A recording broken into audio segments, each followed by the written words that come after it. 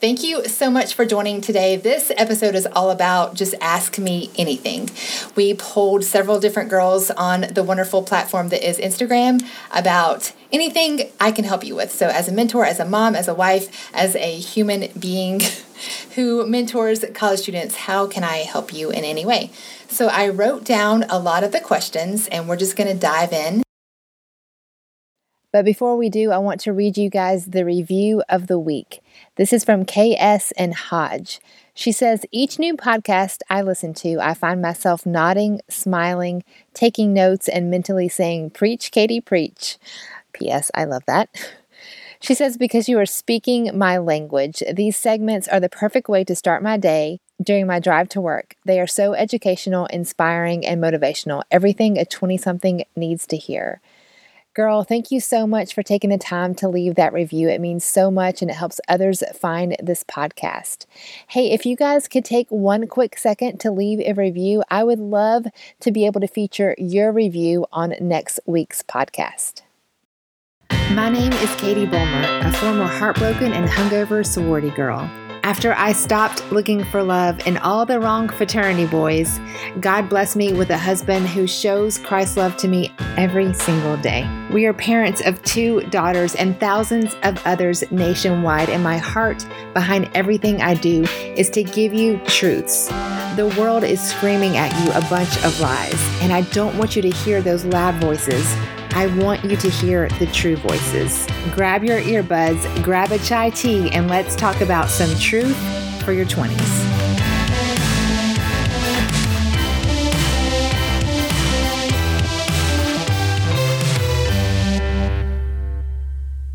The first question is, how do you deal with having anxiety about the future? And I think she was specifically talking about the anxiety with jobs. What I would say to that is, first of all, take a deep breath and remember that everything is as it should be. I know that sometimes, especially when you first get into the job market, you're in a dead-end job or you feel like, why am I here? Why am I in this relationship or in this state? Or, working for this boss who is a complete jerk. Remember that it is as it should be. My very first job, my first big girl job, once I got my diploma, was working in advertising. And it was a great job, but I worked for a very not nice boss. And I learned a lot through that job. So I see now that what I learned how to work Photoshop. I learned how to do commercial editing, which helps me now do editing for promotion. I learned how to, do cold calls, reaching out to businesses. I learned so much. But in the meantime, I was working for a woman who would just send emails that would burn the arm hairs off your arm. She was so mean. And she would tell myself and all the other young people that we worked for, just you wait, just basically saying once you get to be in your 30s, you're going to be overweight, unhappy, and miserable. Thanks for that pep talk, boss lady. So she just made our work environment very toxic. However, walking through that stunk on some days, but it was also giving me so many skills for what I do now. And I see that so clearly now. Those 5 years I spent in that job give me so many skills for what I'm doing now. So rest knowing that even though your job or where you might be geographically or in this hard season might be hard, it is setting you up for something awesome. I promise. Because we only see this little bitty stitch, but God is creating this huge tapestry. Okay. The next question is, how do you stay inspired? Well, I love that question. First of all, I listen to a lot of people that are a lot smarter than me. I listen to a lot of podcasts. Some of my favorite are Annie Downs. Annie Downs' That Sounds Fun podcast. I listen to Jenna Kutcher. I don't read as much as my husband. My husband's a way better reader than I am, but I listen to Audible books sometimes. What I just finished is that Priscilla Shirer Fervent, talking about how to pray. Whew. If you are not sure how to pray or want to take some praying to change the world, read that book. That is full of fire. It's so good.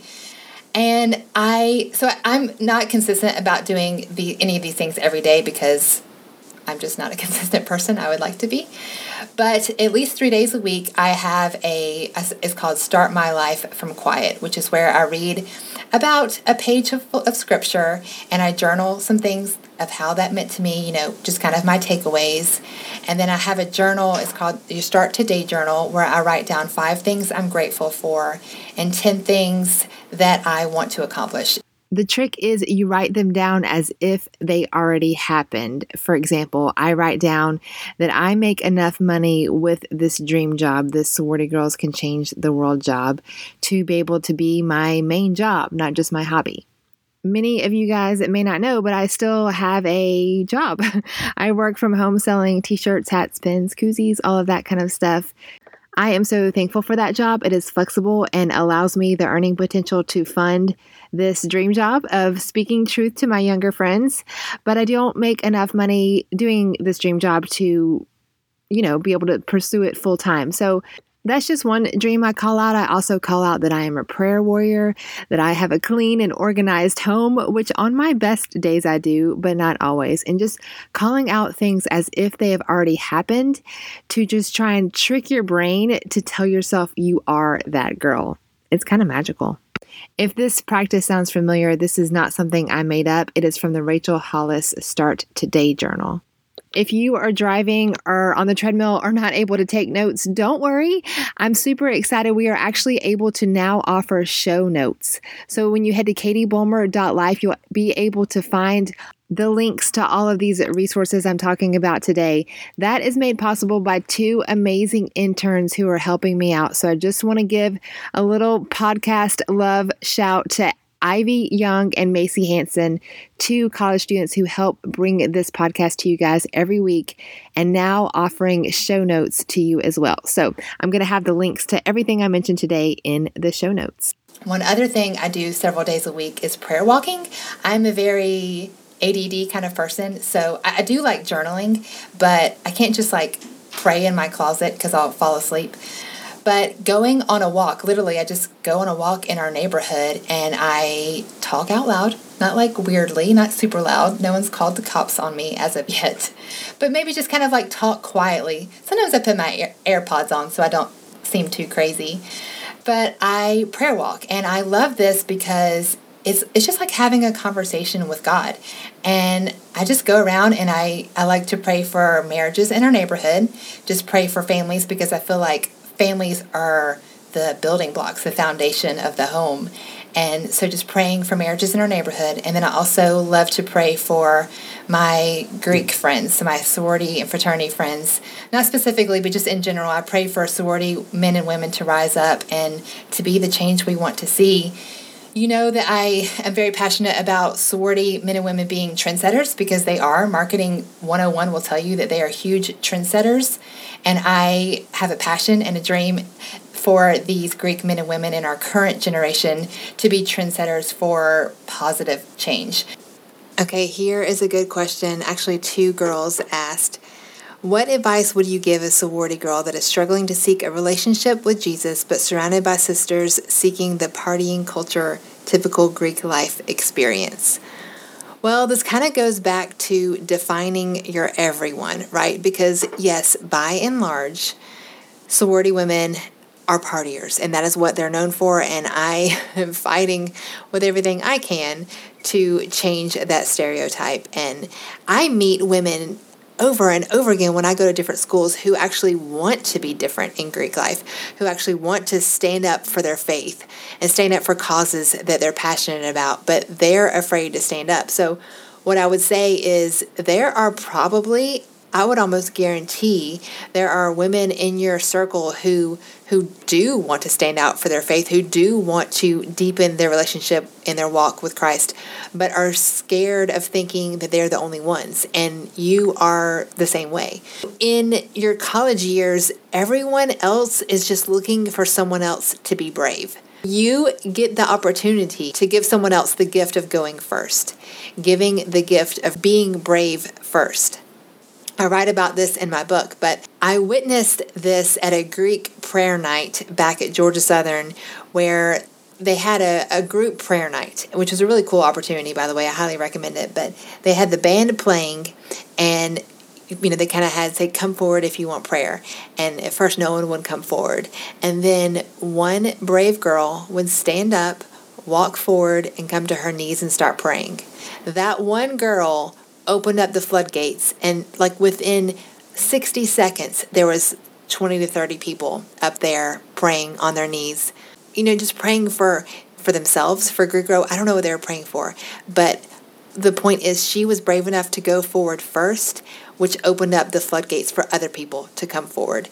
So you, far more than you realize, you are surrounded by people wanting, especially to stand up for their faith. They're just scared. So are you willing and able to be the brave person who's willing to go first?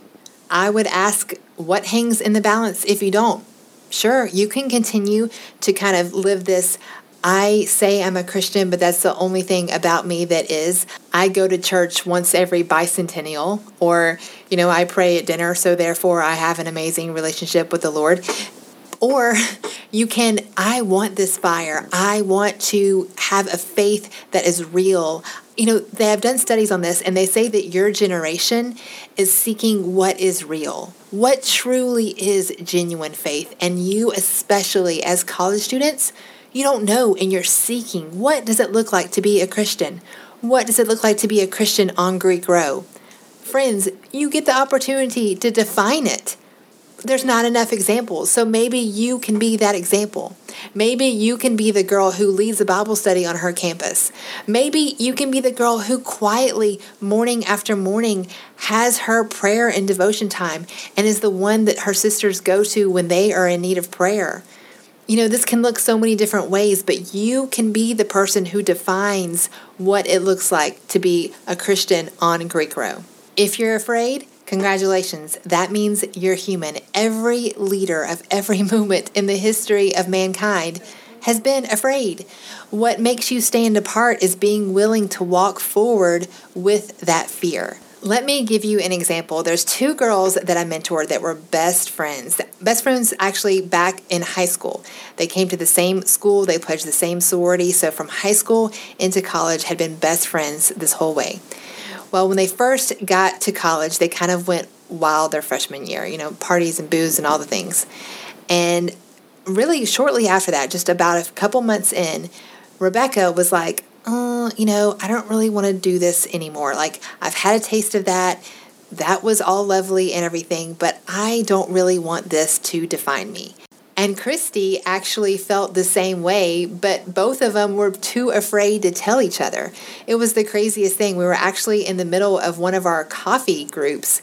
It was us and several other young women, and they kind of like were dancing around the subject, but Rebecca was like, I had this party lifestyle, but I don't want that to define me. I want to stand up and be a light within my sorority. And you could just kind of see Christy's eyes lit up because she felt the same way. Neither of them wanted this party lifestyle. Like, they just kind of walked into college and did what, quote, everyone else was doing.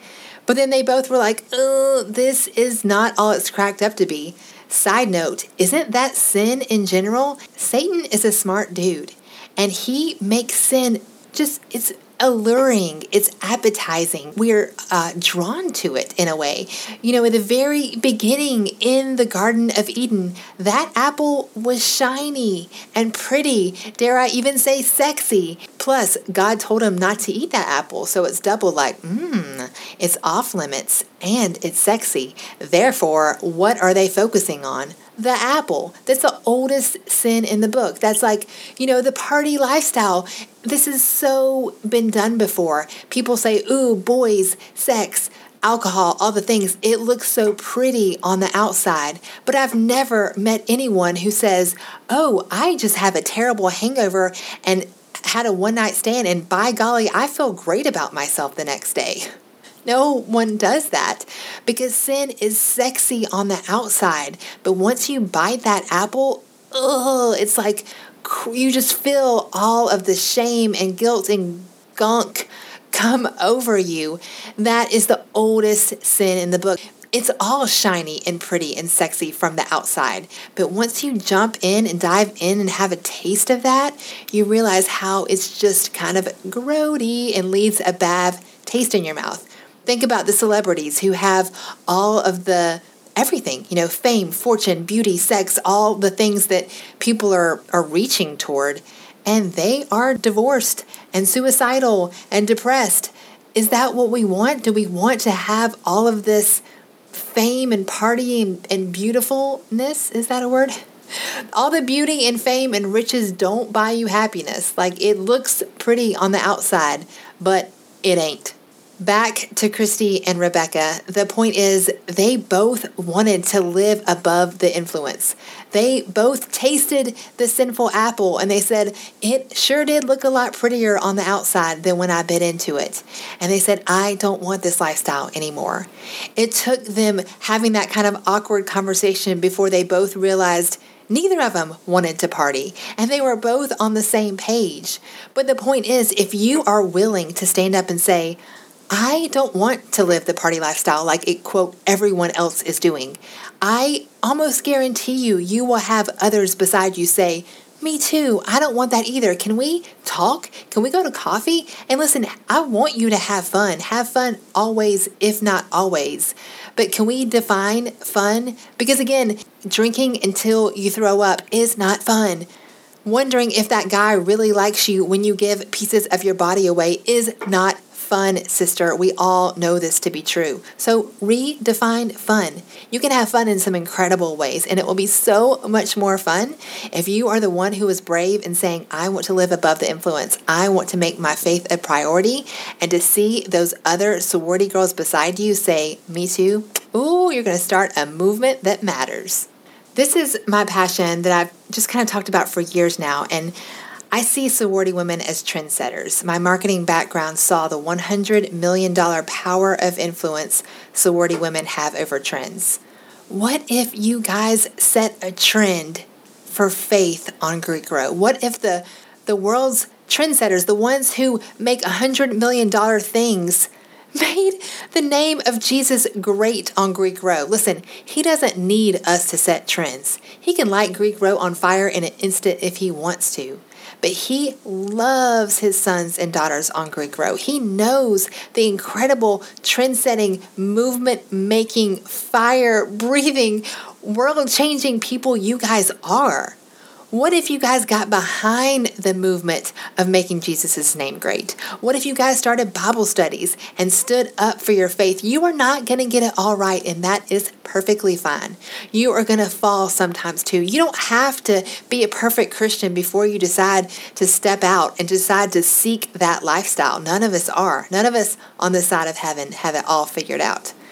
But one brave foot in front of the other, one step at a time, defining what it looks like to be a Christian on Greek Row. Guess what? That can start today with you, in your sorority, in your town, on your campus. Tag me on Instagram when your campus has a total revival for Jesus because of the trendsetters on Greek Row who made it possible. Here is a good question. What are some recommendations for books on dating? I don't know why I'm so passionate about this. I think it's just kind of, well, I do know why, because I dated a lot of losers, and I'm so passionate about you guys. Gosh, I just see so much freaking potential in this beautiful, world-changing women, young women that I get to meet. And when they are dating, they're in a toxic relationship. I'm just like, why? And so I have read a ton of books and podcasts and all the things helping you, first of all, educating myself because I didn't know any better when I was your age, and then helping you to make wise decisions in dating. Some of the books that I recommend for dating are The Sacred Search by Gary Thomas. Hugely recommend this book. He also wrote Sacred Marriage, but when you're dating, you need to read The Sacred Search. Very, very, very good book. Also, today, you need to watch the sermon series by Andy Stanley called The New Rules for Love, Sex, and Dating. Incredible, easily to digest, so freaking good. Also, Stephanie Mae Wilson, my friend, just came out with a prayer journal, and it is designed to help you pray for your future spouse without making him an idol. Which leads us to our next question. Someone asked, how can I pray for my future spouse without letting that just fill my mind? Okay, I have a lot to say about that. My first thought is, I have a friend, one of my best friends here in Chattanooga, hey Liz, is a single lady. But instead of just, staying home and waiting for a boyfriend, and I realize that you're not like sitting home like a Rapunzel waiting for your Prince Charming to climb up your hair. That sounds extravagant. But anyway, you're not just sitting around. But what I see my friend Liz doing is just becoming her best version of herself. And it's so beautiful because she is an entrepreneur, started her business from scratch, now has 10 people working for her. Meanwhile, she just booked a trip to Italy this summer. She's going to Italy. She goes hiking almost every weekend. She just went to Charleston to this conference of a speaker that she really likes. So becoming the best version of yourself is 1,000 times more attractive than just being focused solely on a dude. I would say making it your idol is when you think about it all the time. That's all you focus on. So if you can shift that and focus on becoming the best version of yourself. And there are several different areas of wellness. But what I'd love for you to think about is physical wellness. So that's like maybe going to the gym. And remember, going to the gym is not about the way you look as much as it is the way you feel, gaining that self-confidence. Spiritual wellness, getting the relationship you want with your maker. I think that a lot of times we get confused of, I need to read my Bible more. I need to, quote unquote, earn my salvation. But God never asked you to earn anything. He already paid the price at the cross. And so it's a practice more so for us of accepting that and learning his character and just becoming more and more, just intimate with our maker who already paid the price for us. And as we develop that relationship, we realize our worth, which kind of bleeds into all of our areas of life. So that's physical wellness, spiritual wellness, relational wellness, and that is so many things, but obviously having a good relationship with yourself, and then also maybe some friendships. There might be some toxic relationships that you need to kind of work on or cut ties. Maybe there's a parent issue, a long overdue talk with a father or a mother or whatever it may be. So those are some things to think of. So that's, let's see, physical wellness, spiritual wellness, relational wellness, and then also mental wellness. So we talked a little bit about that with relationships, but mental wellness is a huge topic in society right now. Everyone's so anxious because our cell phones ding all the time and a million other reasons. We're desperate for likes on the internet, whatever. But there's a lot of mental anxiety out there. So those are ways that you can work on becoming the best version of yourself. And what is more attractive? A girl who's sitting around saying, oh, this guy will complete me, which, by the way, is not true. I'm sorry, Jerry Maguire. You made a cute movie, but that is not actual life. So waiting around for a guy to complete you versus becoming that best version of yourself, that is 4,000 times more attractive. Okay, we talked about recommendations on books for dating. How do you stay inspired? How to get anxiety away from the future. How about now? Oh goodness, this question, y'all. How do you know when to drop your sorority? Well, I think that women drop their sorority more often than they need to. And it seems to me, yes, there are reasons to drop. And yes, there are environments that are healthy for you to be out, like you need to sometimes be out of a sorority. But what I see more often than not is girls just getting frustrated for whatever reason and saying they can't afford it when in actuality they just don't want to be a part of it anymore. I would argue you need to be the change you want to see, because a group of human beings, whether it's a sorority, whether it's a church, whether it's a club for knitting, because that's a popular club for 20-year-olds to be a part of, whatever club, organization, group of human beings you are a part of, there is going to be conflict. There's going to be people who don't get along, and there's going to be frustrations. Welcome to planet Earth.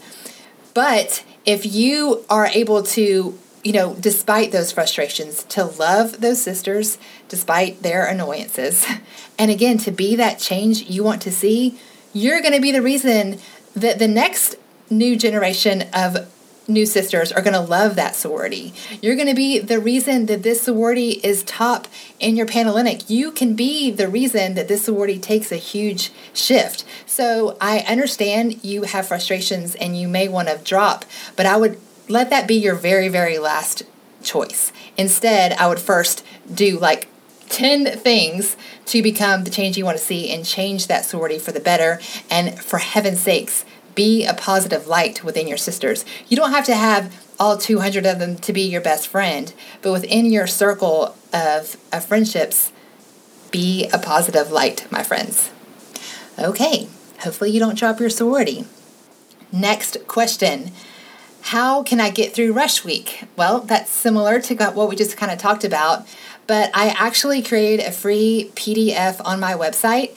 It's just how to find your letters, how to find your best Greek letters. So it just helps you think through some important questions like, where do I see myself in this sorority? What type of women, what type of group am I looking for? And I say this all the time, but I 110% want you to know the creed, the motto, the founding sisters' names of the sorority that you pledge, and also the sorority that you're looking at being affiliated with. Because every sorority stands for some beautiful things, but it makes me want to pull my hair out when members don't know what those things are. So know what your sorority stands for, and if you are pledging or looking to rush a certain sorority, know what they stand for.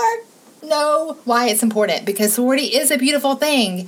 We just need to remember it's not just about t-shirts and cute shoes. Boom, boom.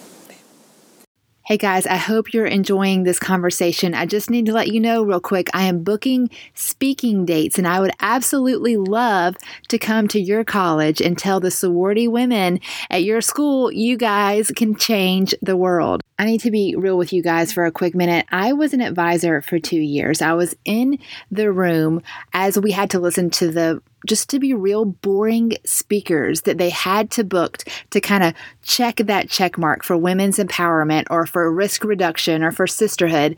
And I sat in those boring meetings watching the girls roll their eyes and try to pay attention. And when I started my own speaking journey, I vowed to be anything but boring. I was speaking at a school up in northern Tennessee not too long ago, and I had a girl come up to me afterwards who said, I brought my homework, content to completely ignore this mandatory speaker, just knowing it would be boring. And I did not even take out my homework. You have no idea how everything you said resonates with me. And that was the most just powerful review I've ever had. And just a reminder that I'm exactly where God wants me to be. And I'm just so thankful for this opportunity to speak truth to you guys. And I would just love to be able to speak truth to your chapter. I am booking now for speaking dates for spring semester. Now, if you're interested in what I talk about, go back to episode 11. I share the keynote that I shared at Mississippi State, all about why I believe sorority girls can change the world. It's my marketing background, how I saw you guys have a $100 million power of influence over the marketplace. That is your actual trend-setting power. Why and how you can use this power to set trends that matter, change the dating world, change the world with your buying power, serve the community in your college town, and the sisterhood that makes every great movement possible. I have a faith-based and a non-faith-based message, so as we have a conversation about me coming to your school, we can talk about what works best for the women in your Panhellenic. I've spoken at Panhellenic meetings, chapter retreats, chapter meetings, pretty much anywhere there is sorority women who need to know they're so much more amazing than the world tells them. They can freaking change the world, and I have proof. All the details you need are on my website, katiebulmer.life. But you guys, I'm super easy to get in touch with. You can DM me on Instagram, which I also made super easy. My handle is @katiebulmerlife. Tell the people on your executive board how to get in touch with me, because I would love to have the conversation about bringing the sorority girls can change the world message to your school. Okay, timeline for life was the next question. How do I know when I've reached a certain timeline, or do I need to be married by a certain date? Do I need to have kids by a certain date? Friends, guess what? There is good news. There is no timeline for life. You do not need to have a boyfriend by a certain date. You do not need to be married by a certain date. You need to do what is best for you. And if all of your friends are getting married, let me first of all, let's just define everyone. Because something that also drives me a little bit insane is when people say, everyone I know is getting married. What you mean is the 4 girls in your circle of friends are getting married. That is not everyone. You know what? Everyone is not wearing a sweater right now, as I am in Chattanooga, Tennessee. Everyone is not looking at the clock where it says 12:43 p.m. Everyone is such a small, minuscule view of the world. So when you say everyone is getting married, that is just not true. You need to define your everyone. Let me first of all say, define your everyone. Who do you surround yourself with? Also, let's look to, do we really want to be like everyone else? Because last time I took a look around, quote, everyone is unhealthy, addicted, depressed, full of anxiety, and doesn't know where they're going in life. Do you really want to be like everyone else? Define who surrounds you, and then define, do you really want to be like those people? I am a big believer that you are only as strong as the 5 people you surround yourself with. So the people that you're around might be getting married. It doesn't mean that they're bad human beings, but make sure you surround yourself with people who are just a positive influence on you. I'm kind of getting on a different track here, but make sure you surround yourself with people who are speaking truth, encouraging you. And again, getting back to sororities, that is why we exist as a sorority. Iron sharpening iron. Women calling each other to be the best version of ourselves. That was the very first dreams of all your sororities. So surrounding yourself with incredible people who lift and encourage you is what will get you back to this beautiful dreams of sisterhood, and also get you back to just becoming that best version of yourself. Now, if all of these great people are getting married, that is just a season of life. That is just this temporary, maybe 1 to 2 years of your life. You have a whole long life before and after that little bitty season when it seems like, quote, everyone is getting married. That is just, I just want you to take a zoomed out view, because that little bitty season and this little bitty sample of human beings is not everyone, and it is not all the time. There's so much bigger views to just what you see right now. Okay, whew, that was fun. Now we talked about, I did not hear you come in at all. I know. I was afraid I'd scare you. That was awesome. So. Brian just came in, and I'm on campus where he works, and Brian just came in, and we're going to answer the rest of these questions together. This was not planned, but this is going to be fun. All right, Brian. Okay, so we talked about how there's no timeline for life. Preach to that, right? Because people think that like they have to get married at a certain age or have babies by a certain age or whatever. Hey, I thought you did a good job. Oh, did you hear that? Okay. Oh, hey, I'm about to talk about you. Look, the father of my children. Oh. Y'all can think this is planned. This is totally not planned. Okay, so when Mally, my friend, and I were just having coffee, she had a question, and it was, a lot of times when you're young, you're looking at a boyfriend, you're looking at someone who's fun to hang out with and stuff like that. What I challenge a lot of girls to do is think about, is this guy going to be the father our future children need? Because the gift you get to do as a young person is choose the fathers of our next generation.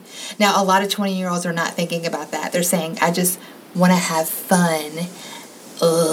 That's cute and everything, but what really happens is we're just, quote, having fun, and then, a year goes by, there's emotions wrapped up, there might have been physical intimacy wrapped up, and then all of these things get wrapped up in this, quote, just having fun, and then a year later, you're looking back and saying, well, there's a lot invested in this, and I ask you to back way on up and think about, before you even get into that relationship, what am I looking for?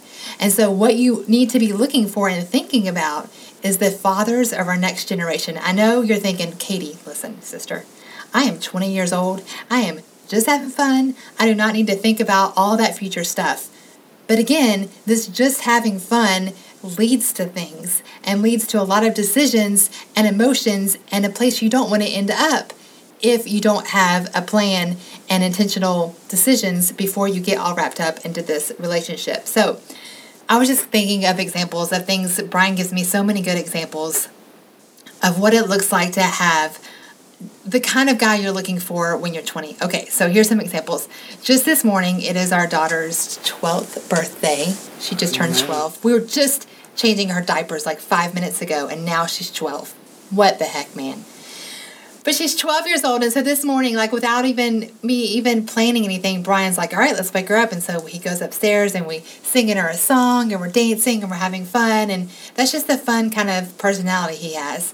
But there's so many other things, like I know that Brian comes home every day as soon as he can. I don't have to think about him wanting to go to happy hour or wanting him to go hang out, with coworkers, because he wants to get home for our family.